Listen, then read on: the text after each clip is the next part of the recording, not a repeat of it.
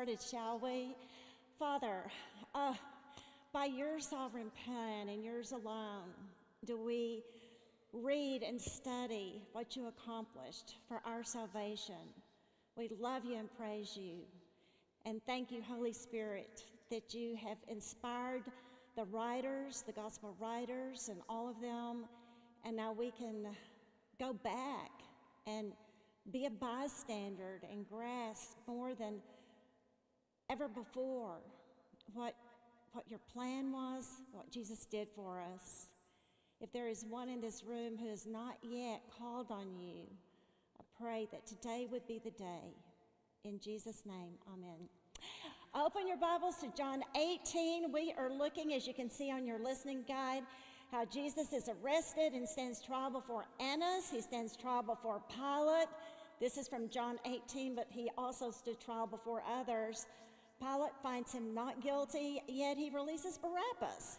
And as we look at this and how ludicrous it is that he, as the judge, will bang his gavel and say, I find this man not guilty, then instead of releasing a not guilty man, this not guilty man will go on to be crucified. And you will find, as Acts 2:23 says, that this is all in the sovereignty and in the foreknowledge of God. If you may or may not want to turn to Acts, I will read it for you. But Acts 2:23, when Peter is preaching after Pentecost, he said, Men of Israel, listen to these words. Jesus the Nazarene, a man attested to you by God with miracles and wonders and signs, which God performed through him in your midst, just as you yourselves know. This man delivered over by the predetermined plan and foreknowledge of God.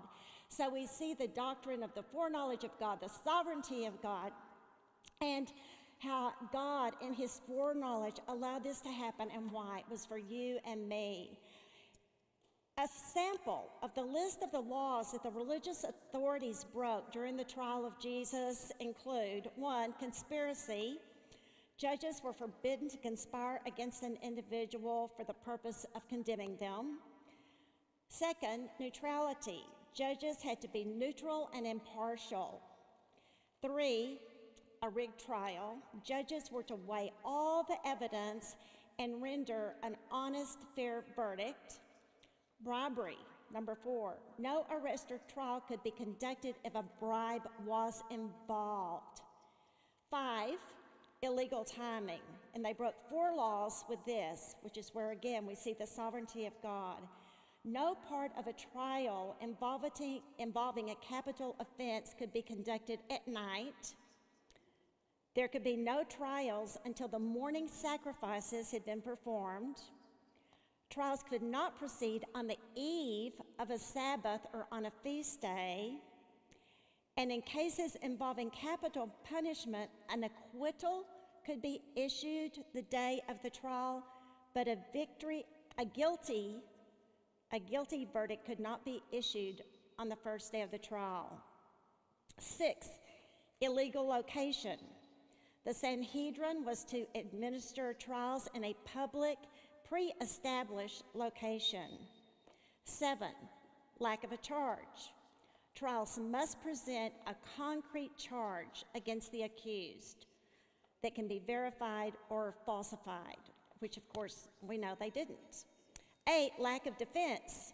In cases involving capital crimes, the trial begins with a statement on behalf of the defendant. 9, lack of evidence. Convictions were based on 2 or 3 witnesses whose testimonies were in agreement. Number 10, violation, where we continue to see the sovereignty of God. Prisoners were to be treated fairly and humanely by those who judged them. Yes, there's more. 11, false witnesses. Witnesses were only to testify to what was true. 12, improper prosecution. And I'm going to go ahead and go through a few of these more because we'll continue studying them next week. 13, forced self-incrimination. It was unlawful to use a defendant's testimony about himself. 14, it was blasphemous for the high priest to tear his holy garments. 15, ignoring the evidence. Judges were to carefully consider the evidence on both sides before rendering a just decision. 16, faulty verdict. The verdict was to be taken one vote at a time, starting with the youngest member. If a verdict was unanimous for guilt, the defendant was automatically acquitted. Now, isn't that interesting? If a verdict was unanimous, the defendant was automatically acquitted because they knew that probably a room full of 70 people would not all agree. There would be at least one person who would disagree. 17, hasty decision. In capital trials, a death sentence was to be delivered the day after finding the defendant guilty. And 18, murder. You shall not murder. And so we see in this what Peter explained, the sovereignty of God. And while you and I look at it and we think this is absolutely crazy how all of this transpired, why did God allow it to all transpire? It was because of the Father and the Son's and the Spirit's great love for you and me. And I know that you, as I will continue to feel more deeply and not just have it be a feeling, but an inner gut, spiritual, cognizant recognition of what Jesus has done for us, right? I know you must feel that way.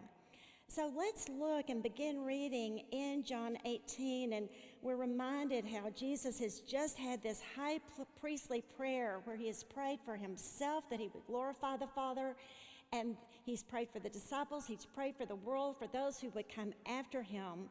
In verse 1, it says, when Jesus had spoken these words, he went forth with his disciples over the ravine of the Kidron, where there was a garden in which he entered with his disciples.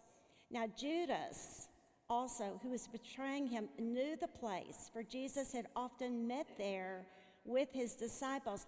And again, we see, if you look at that name Judas, and you look at the prior chapter, chapter 17, in verse 12, Judas is referred to as the son of perdition. But Judas was not innocent, even though it was by the predetermined plan that God would use Judas. The fact is, both God and Satan know our weaknesses. God can know, he knew us before we were born. Satan can watch us and observe our weaknesses, right? And use them, which is what he did. If you go, though, with me to Matthew 26, you're going to see what happened in that Garden of Gethsemane. And it is extremely important because today's lesson is about temptations and about trials. Are you going through any trials? Have you had any temptations this last week? Because Jesus is going to model for us how to withstand temptation and how to go through trials. And this is such an applicable lesson beyond us gaining the appreciation for what Jesus did for us. If you look at, I would like for you to turn in your Bibles to Matthew 26. After Jesus had prayed and they had left the upper room and they sang a song that was typical following the Passover meal, and they went to the Kidron Valley. And I don't know if you've been to Israel and been there, but it's Keith and I have been.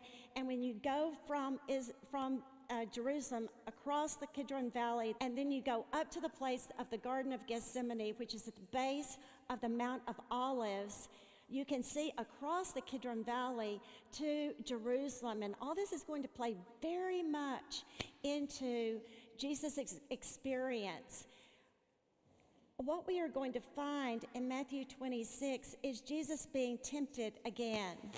And you may say, where in the world does it say that Jesus was tempted in the Garden of Gethsemane? Well, if you will look at verse 41, Jesus, during the midst of him praying and going back and forth 3 times, he says to the disciples, keep watching and praying that you may not enter into temptation. The spirit is willing, but the flesh is weak. And so what was on Jesus' mind was what was before him. Was Jesus being tempted in the Garden of Eden? Yes. Because in the Garden of Eden, Jesus did right what in the Garden of Gethsemane, Jesus did what was right that Adam and Eve failed to do in the Garden of Eden. In the Garden of Eden, Satan came to them and he tempted them with the lust of the eyes, the lust of the flesh, and the pride of life. At the beginning of Jesus' ministry in Matthew 4, Jesus was tempted by the devil. And he was tempted by the lust of the eyes, the lust of the flesh, and the pride of life. And now, in the Garden of Gethsemane, after Satan waited until a more opportune time to test Jesus, Jesus' mind is on this temptation that, needless to say, both he and then the disciples would experience. He says to them, "Sit here while I go over and pray." And he took Peter and John, the sons of Zebedee, in verse 37, and began to be grieved and distressed. And he said, "My soul is deeply grieved to the point of death. Remain here and keep watch with me." Luke 22:43 tells us an angel came and ministered to Jesus because, as you know, 3 times he went back. Jesus is on his face, and he is asking, "Father, if there is any way, let this cup pass from me." But it was not to be, and so Jesus said, "Not my will, but yours." 3 times Jesus prays, and he says, "But not my will, yours."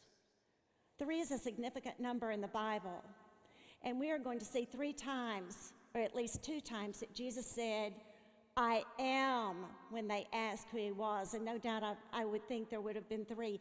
And then we are going to find 3 times where Peter says, "I am not." I am, Jesus says. And he has proved his deity and his power to overcome Satan in the domain of darkness and temptation and go through whatever trial that God has before him. And in Peter, we see ourselves. We see humanity. We see human nature. And our words are, "I am not. I am not God." However, as you and I know, through the sending of the Holy Spirit, we now have the great I am in us. And that is your hope.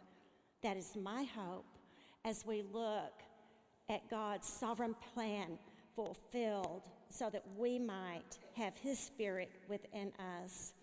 If you go back to John 18, and we look at how Jesus is in this Garden of Gethsemane with his trial and this temptation, and he submits his will to the Father, then it says in verse 3 of chapter John 18, "Judas then, having received the Roman cohort and officers from the chief priests and the Pharisees, came there with lanterns and torches and weapons.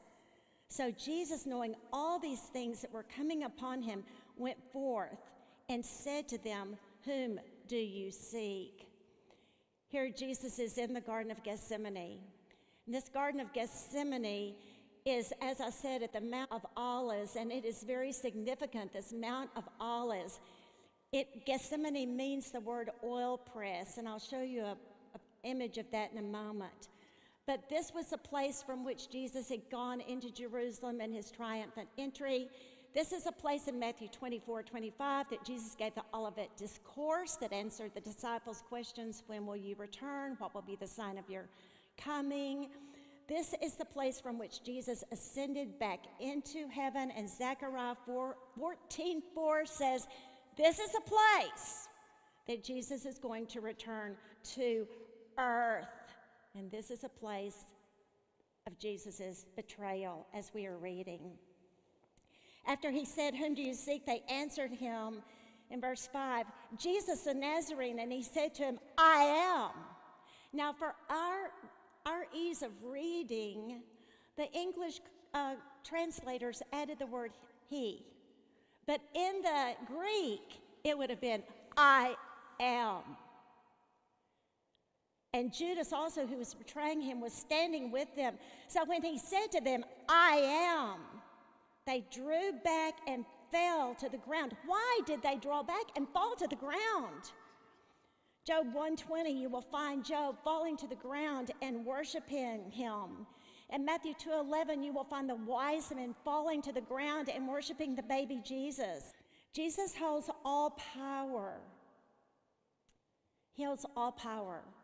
And he's even recognized as one who has the voice of authority. So it didn't matter that they came with 600 soldiers. He said, I can call forth 12 legions of angels. And a legion was at least 6,000. And so he's saying, you bring your 600 men on. I've got 72,000 angels, big guys. So again, in here we see the sovereignty of God. We see the submissiveness of Christ. And I pray by seeing Christ's submissiveness, it will encourage you and me to say, Father, I don't understand this.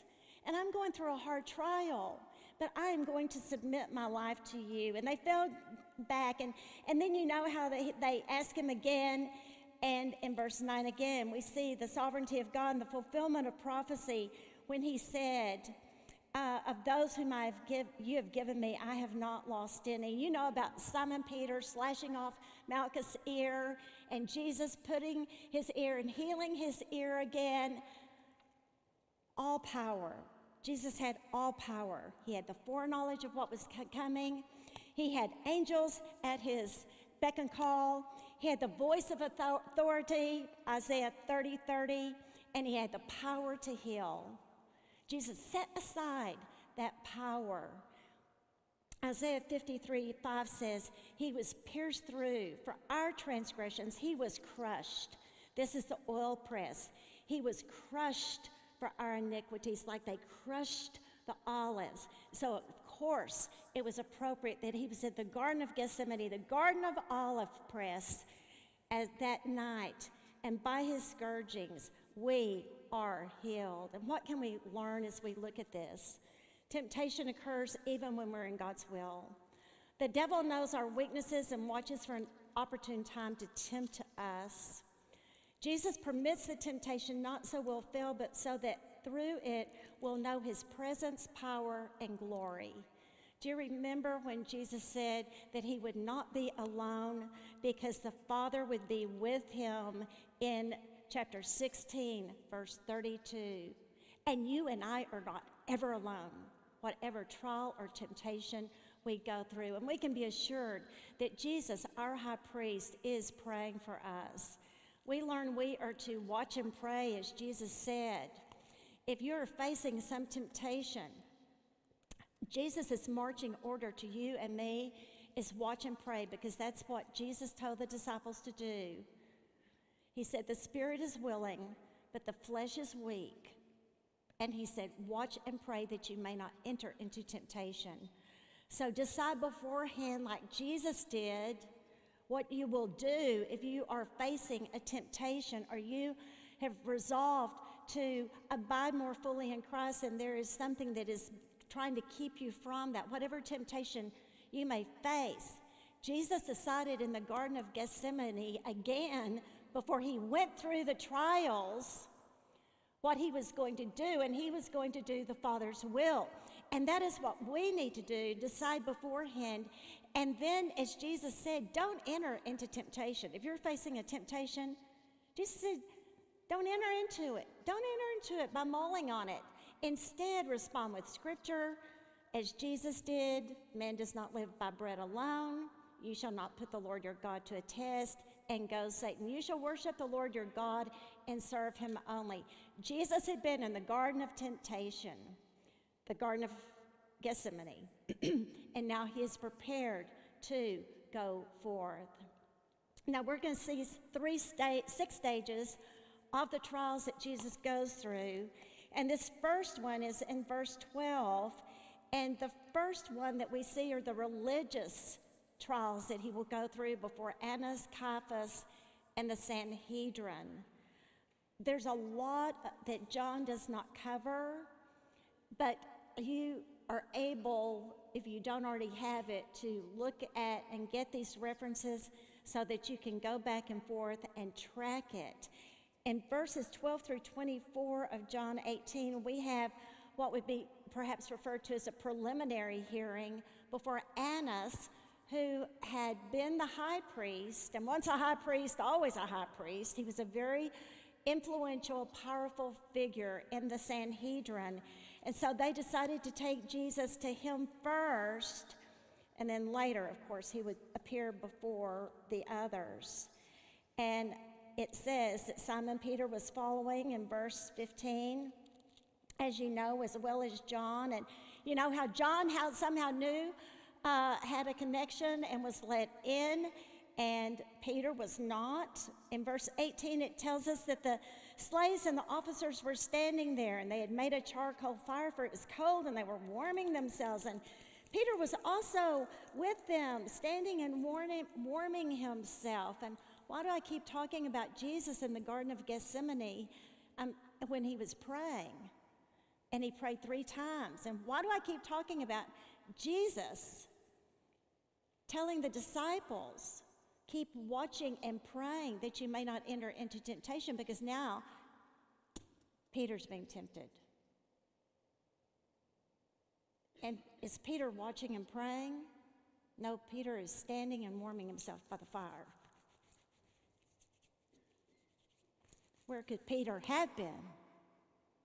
Peter could have been a distance beyond, like Jesus had been a distance beyond the disciples, with his face on the ground praying.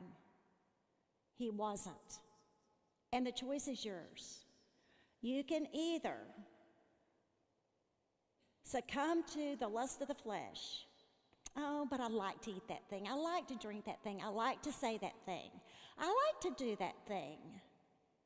I can't help it. You can succumb to the lust of your flesh and do what feels comfortable for you, what your natural flesh likes to do. You can succumb to the pride of life, the lust of the eyes. No doubt Peter was seeing what was happening. He was hearing what was happening, which feared him. You can succumb to the pride of life. I don't want to be a part of something that's not looked upon highly. I don't want to. All of these are temptations that the scripture has listed, has recorded here for us. And Jesus has just shown Peter how to resist temptation, knowing that he was getting ready to be sifted like wheat. Jesus had told him that in the Luke account. He said, Satan has demanded permission to sift you like wheat, but I have prayed for you. And this is the sifting. And he is not watching and praying. So that begs the question, are you watching and praying? Watching and praying.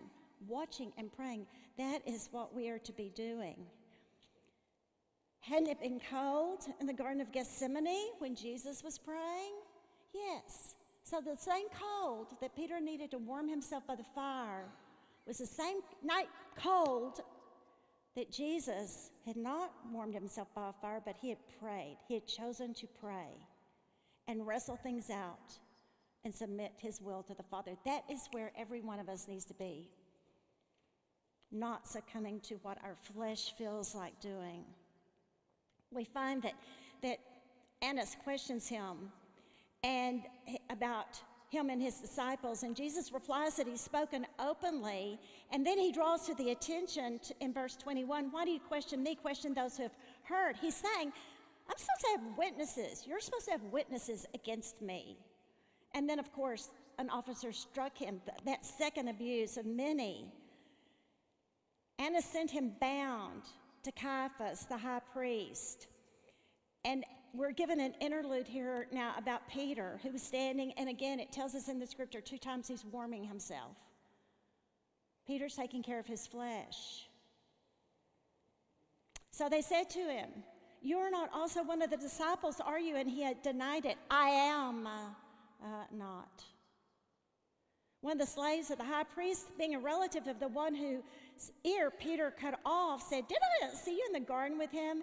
And we're told in Luke 22:57, Matthew 26:74, that he not only says, I am not, he says, I do not know the man. And then, of course, the rooster crows. Now we go in John 18, it shows us before Pilate, but actually, if you turn to Matthew 26:57, that follows the passage right after Jesus had prayed, we see more information about him from Caiaphas, because John 18:28 says, then they led him from Caiaphas, the praetorium, but he had been somewhere before, and so we see him before Caiaphas in Matthew 27:57. And this is the passage where he is asked, and they bring false witnesses against him regarding the temple being built and rebuilt. And then Jesus said in verse 64, you have said it yourself, nevertheless, I tell you, whether you will, hereafter you will see the Son of Man sitting at the right hand of power and coming on the clouds of the heaven. And then the high priest tore his robes and charged him with blasphemy. We find in chapter 27, verse 2, they delivered him then to Pilate. So if you go back to John 18:28, they led Jesus from Caiaphas, and it was early, and they themselves did not enter the praetorium, the governor's palace, because they didn't want to be defiled. Oh yes, they didn't want to be defiled. And so you see on the map the different places that they were leading Jesus, and we see the absolute hypocrisy that they did not want to defile themselves before the religious Passover, because they were not supposed to, as Jews. He had been before the Annas, Caiaphas, and the Sanhedrin, which I didn't take the time to read also. And now he's going into the Roman trial system instead of the religious one, and a Jew could not enter into a Gentile's place when they were participating in the Passover at that time. And so now he is before Pilate, Herod, and Pilate again. Pilate was the Roman governor of Judea. I'll share with you much more about him later, but a very interesting man in relation to the Jews, in relation to the nation of Rome, and what eventually happened with Pilate. He was a people pleaser. He was a political people pleaser, a politician. Have you ever seen that in our nation, our world? And we are going to see just in our face Pilate seeing a situation, knowing exactly what's going on, that the Jews were envious of Jesus, that he had done nothing wrong, and then he is going to do the opposite of which any sense makes. They led Jesus from Caiaphas, the praetorium, and they didn't enter. Verse 29, then Pilate had to go out to meet them since they couldn't come in and ask for the accusation. And they said, if this man were not an evildoer, we would not have delivered him to you. They just totally sidestepped that answer, sidestepped the question. Again, do we have any of that going on in our political system? Well, we just know how to, kind of divert. And that's what they did. So Pilate said, take him yourselves and judge him according to your law. And the Jews said, we are not permitted to put anyone to death. Now, when we first read this, we think, well, how in the world did they stone Stephen? Didn't they stone Stephen? They put him to death. Well, Jesus was a much more highly visible figure, and people knew about him. Stephen was a less known figure, especially among the Romans. And so they got by with that, as in, again, politics. Politicians can choose to close their eyes to some things and open their eyes to other things that they want to be invested in. Friends, we are seeing a picture of our world, are we not? It's important that you and I don't just study this as a historical document, although that is the first way we must study it, as a historical, spiritual, eternal instance. But as you and I march forward through our days and we say, this world is crazy, Why can't they see, perhaps some of those in authority over us? Why can't they see? Why won't they do? Why won't they respond? Well, Satan, number one, has blinded the eyes of unbelievers. And number two, there is the providential will of God. God will use ungodly people to accomplish his purposes. He's done it tons in the past. He's doing it right here in the scriptures we're reading, and he also does it today. God will use those who refuse to acknowledge him as Savior and Lord. He can still use them.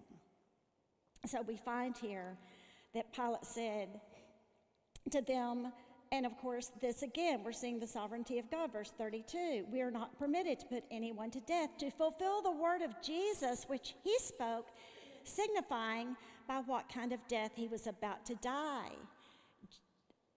The psalm, David prophesied in the psalm, the Messiah would die on a cross, and at that time, the historians that I've read say that the Roman form of crucifixion had not yet even been put into use.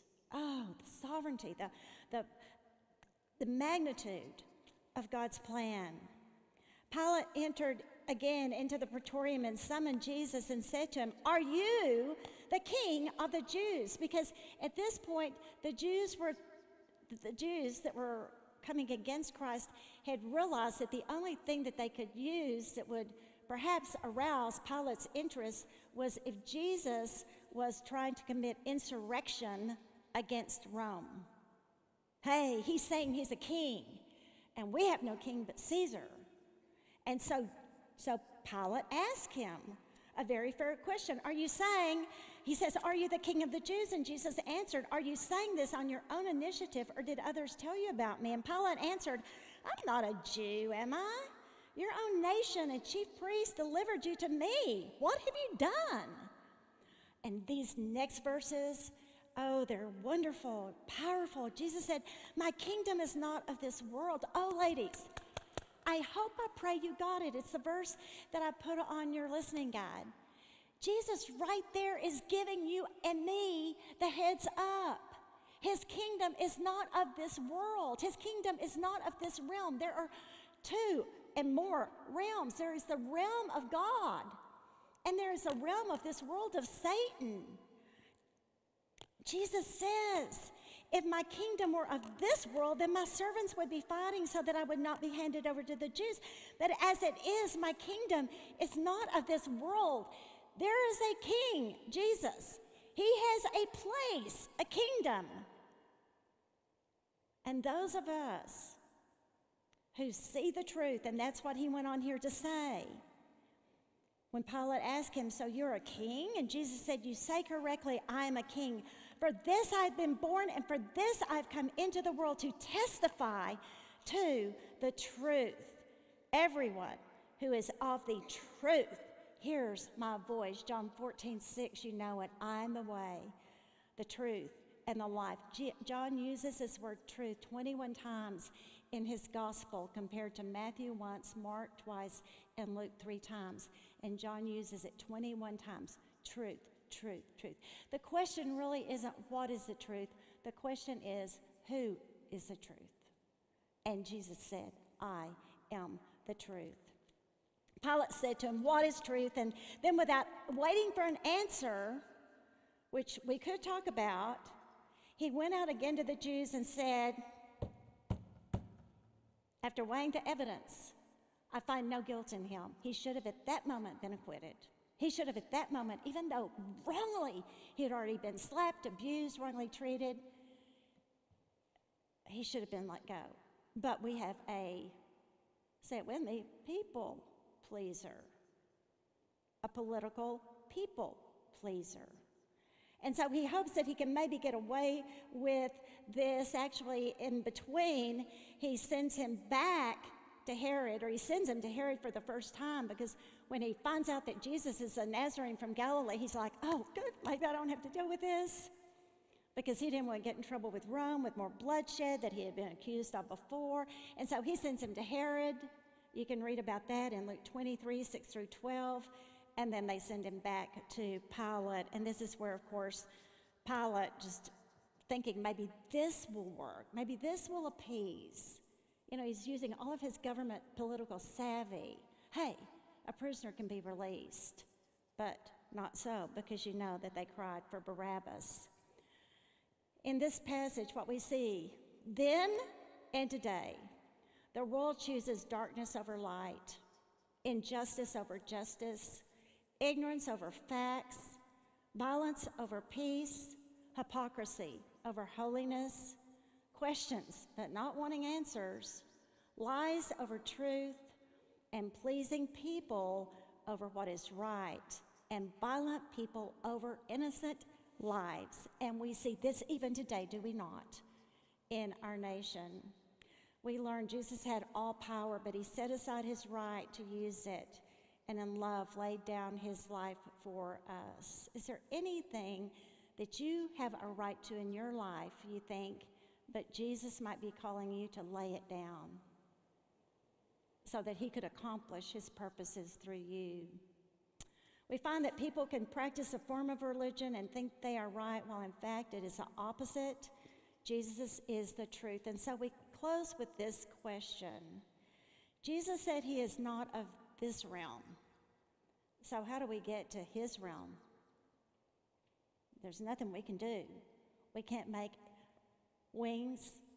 We can't do good enough. How do we get to his realm?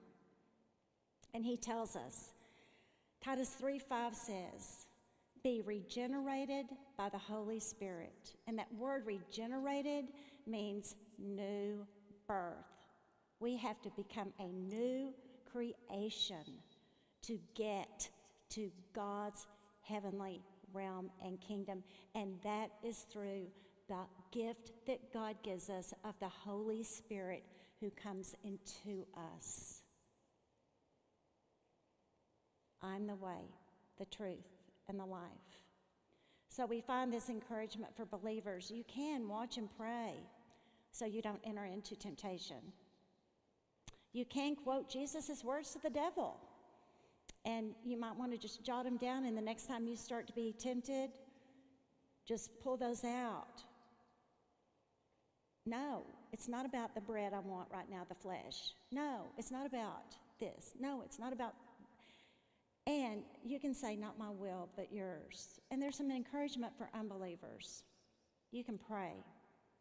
And I want us just to close our eyes right now. And if you're not a believer, you can pray. If the Holy Spirit is drawing you, if the Holy Spirit is convicting you, this is not a prayer we just rotely pray. But if it is the Holy Spirit who has opened your eyes up to the kingdom of God, you can pray, Lord Jesus, I know you are the Christ, the Son of God. Thank you for dying for me.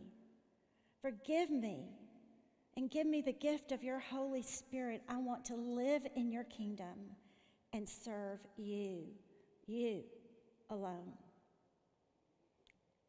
And for those of us who are believers, Lord, we just come in agreement with thanksgiving and praise to you, the Lord Jesus Christ, God Almighty.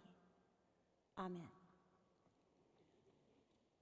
Thank you for being here today.